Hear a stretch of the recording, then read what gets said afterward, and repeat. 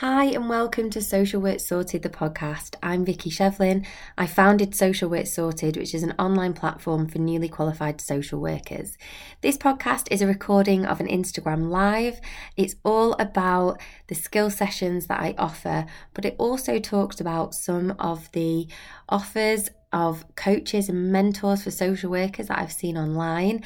I share some of the things that I have done to protect myself as a business and as an independent social worker, in the hope that it will support students and new social workers to carefully screen any offers of support that they are getting. I'd welcome any feedback on this episode or any of the information that I've shared, and I hope you find it helpful. The skill sessions that I offer, they are just that, skill sessions. And the reason I offer them is because I find that I come into contact with newly qualified social workers who might be feeling like they have imposter syndrome, like the job isn't right for them, like they can't do anything right, feeling really unsure about whether they've made the right decision, either panic, just in such a state of anxiety and they can't figure out what it is. And I often find that when I delve a little bit deeper, there is a skill that is either not developed, there might be something that they just haven't been shown. So an example that I give all the time is meetings. I get new social workers who say, I get imposter syndrome every time I chair a meeting. And I'll dig a bit deeper and maybe they've just never seen anybody chair a meeting that has been really calm and where conflict has been resolved and that has run on time, where there's been a clear agenda but it's not been too fixed or formal. And so the reason that I do that, the reason why I choose to help you focus on the skills is because, one, it's what I'm good at. It's my strength. My strength is taking something that is overwhelming and using my experience, my knowledge, and my training and teaching style to break that down into something that isn't overwhelming anymore, something that is practical and tangible. But also because I want you to get the most out of every session. They are 60 minutes long, so an hour long, and if you focus on a specific skill or a specific area, whether it's around communication, boundaries, a specific task, assessments, writing up, that's not just going to help you tomorrow, it's going to help you the day after and the day after that. And if you can hone a specific skill, it's going to help you for the rest of your ASYE, for the rest of your career. So I find that it has the most longevity in terms of you getting the most out of a session. The other reason that I focus on skills is about safety, your safety and my safety, because I cannot have you telling me case information. So sometimes people might come to a skill session, they might give me a brief outline anonymously of something that is happening for them. They're giving me a tiny bit of context about a case, but they're not breaching anonymity or confidentiality. If I wasn't focusing on skills and giving you something that you can take with you through your career, it would really run the risk of you oversharing information that you shouldn't be sharing. And if I wasn't focusing on skills and I wasn't acting in a safe way, I could very well get more information out of you that you shouldn't really be sharing. And it could turn into a supervision session. It wouldn't be supervision because I can't give you supervision, but that is one of the dangers of working with somebody when there's no clear boundaries about what it is that they're actually going to do in the session. It's not fair on you, it's not fair on the families that you work with, and there is a really high risk of that happening. It's dangerous and unfair to you because if you're working with somebody and they start saying, oh, I really wouldn't do that, it doesn't sound like you should do that with this case, you should do this or this. I don't know the whole context. I could never know the whole context. And it runs the risk of you as a new social worker, potentially vulnerable, and if you're in a place of not knowing everything and having information for the first time, going into work on Monday morning and giving a piece of misinformation or maybe having a discussion with your manager that isn't fully informed. And so that is why I talk specifically around skills. And again, with the collective, with my membership, everything focuses around your skills in practice and case studies, yes, but without you having to breach any of your ethics and your values in terms of confidentiality. So first, if you're interested in joining me for one of the skill sessions, I have 2 available for the rest of the year, and I'm going to close the booking on Sunday just so I can be really clear about what I'm doing and when in my calendar. But if you want the information, then just comment skill in the comments of this live, or DM me the word skill, or if you're listening on the podcast, then you can go to the show notes and all the information will be there. But it is for you if you are looking at either developing your skill to reduce overwhelm, reduce anxiety, maybe around career progression, maybe you really want to hone something down, maybe there is a theme running through work for you at the moment where you are particularly struggling. It's for you if you want to work on that for an hour, come out feeling calm, come out feeling confident, go into 2024 without that panic, without that overwhelm, without that anxiety. The second thing that I want to talk about, I talked about a little bit, is those, what I would say, red flags in terms of coaching, and being really specific about what I don't do and what I won't do. So like I said, I will not give you supervision because that would be dangerous, because I'm not even in a position to give you supervision. Unless you are working in a country where people have independent supervisors, like often happens in Australia. If you're in the UK, from what I know, if you're working for a local authority or you're a student on placement, you shouldn't be seeking supervision from somebody independent. And if you're going down the route of getting mentoring and coaching support, nobody should be giving you specific case advice or asking you for specific case details. You can give outlines without breaching confidentiality. But if you're getting into the remit of an intricate case discussion, I would say that is getting or veering into dangerous practice for both people involved.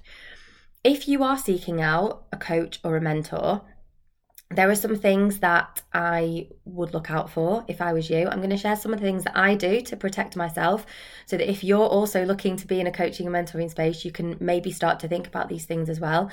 And again, please share this with people, because I think it's important, and we're in an age of disinformation, and I don't want to contribute to that. I want to support. So if you're looking for that support, and it's outside of Social Work Sorted, the first thing that I would do is, and it sounds really obvious, but ask, who is this person? Can you see their name? Can you go and check that they're a registered social worker? That's the first step, because I've just done my CPD last week, so I should still be on there. But if somebody is offering you some sort of support and working independently, they need to be a social worker. So that's the first thing you should do to check. And if someone is asking you to reach out to them or share your information with them, even if it's your email address, you need to know who's at the other end of that email address. It could literally be anybody. I've made mistakes like that before. I've had really generic email addresses without having my name. I started this account and I didn't share my name, and at the time I wasn't offering anything in terms of skill sessions or things like that, but I could have been anybody.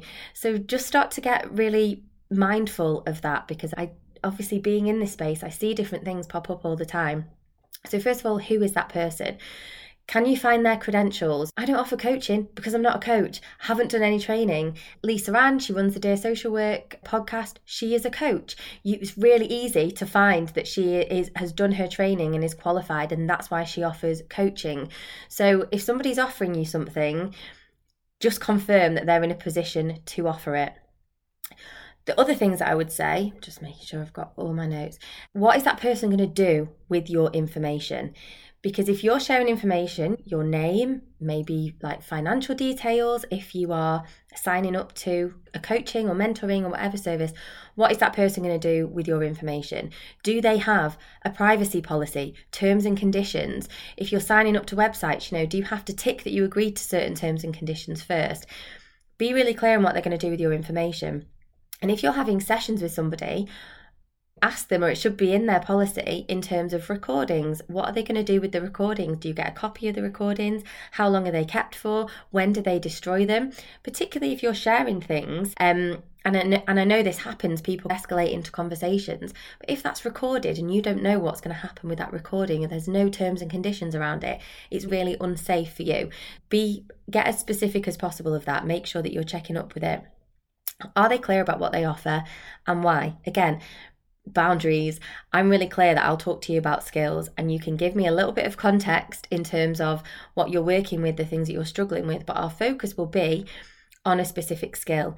So I've had somebody who is struggling with, they felt they were struggling with a specific case, but by asking them questions, not about the case, but asking them questions about them, I was able to find that actually it was about the professionals, professionals in inverted commas that they were working with, and it was also about threshold and child protection processes.